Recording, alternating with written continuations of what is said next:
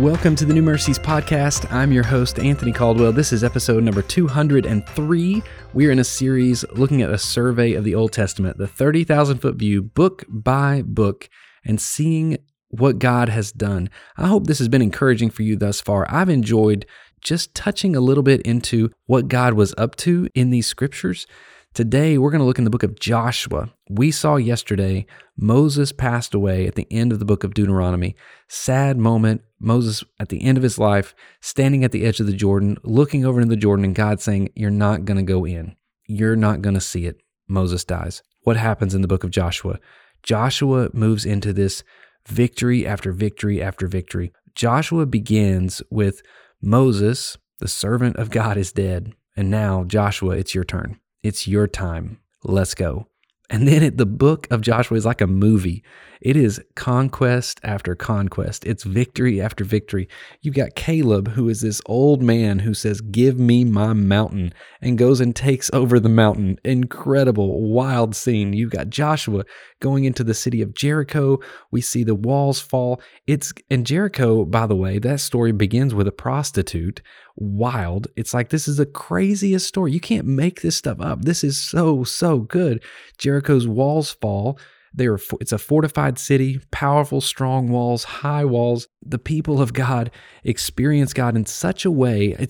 Joshua sees the commander of the Lord's army and is scared. He's like, "Are you on our side or theirs?" And the commander of the Lord's army, Jesus, right there in the moment says, "I'm not here to take sides. I'm here to take over. I am going to make sure that God is glorified." So he tells Joshua, he's like, "Here's your strategy. You're not going to go and shoot anybody. You're not going to go and sling stuff anyway. You're just going to walk around. You're going to worship. That's what you're going to do. We're going to sing praise to God. We're going to shout to him and he will make the walls fall." And they go and they take over. And that's how the book opens up. And then it just takes off from there.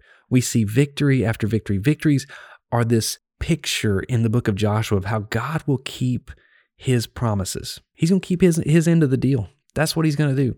We are supposed to be obedient.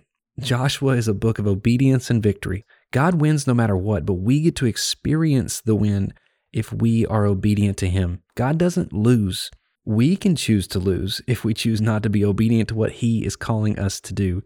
Joshua, towards the end of the book, we see the land gets all divided up among the tribes, and Joshua says his awesome goodbye. I love the way Joshua says his final words in that book. Gives us so much courage, so much passion. It is a beautiful way to say goodbye. I'm trying to remember if I did a whole podcast episode on it or not, but the way the book of Joshua ends is by him saying, "And choose this day whom you will serve. As for me and my house, we will serve the Lord."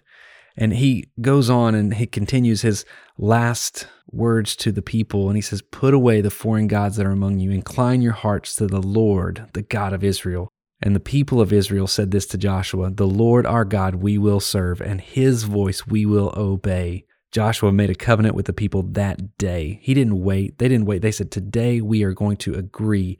God is our God." And it says Israel served the Lord all the days of Joshua and all the days of the elders who outlived Joshua and had known all the work that the Lord did for Israel. That's another thing I want to point out in the book of Joshua. People were talking about what God was doing.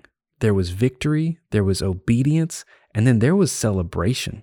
It says all the people around knew what the Lord was doing. That means people were talking about it. How much have you talked about the victories of the Lord in your life? How much have you talked about the victories of the Lord in your church, in your ministry, what God's doing around your life? Talk about it. Let those around you know what God is up to.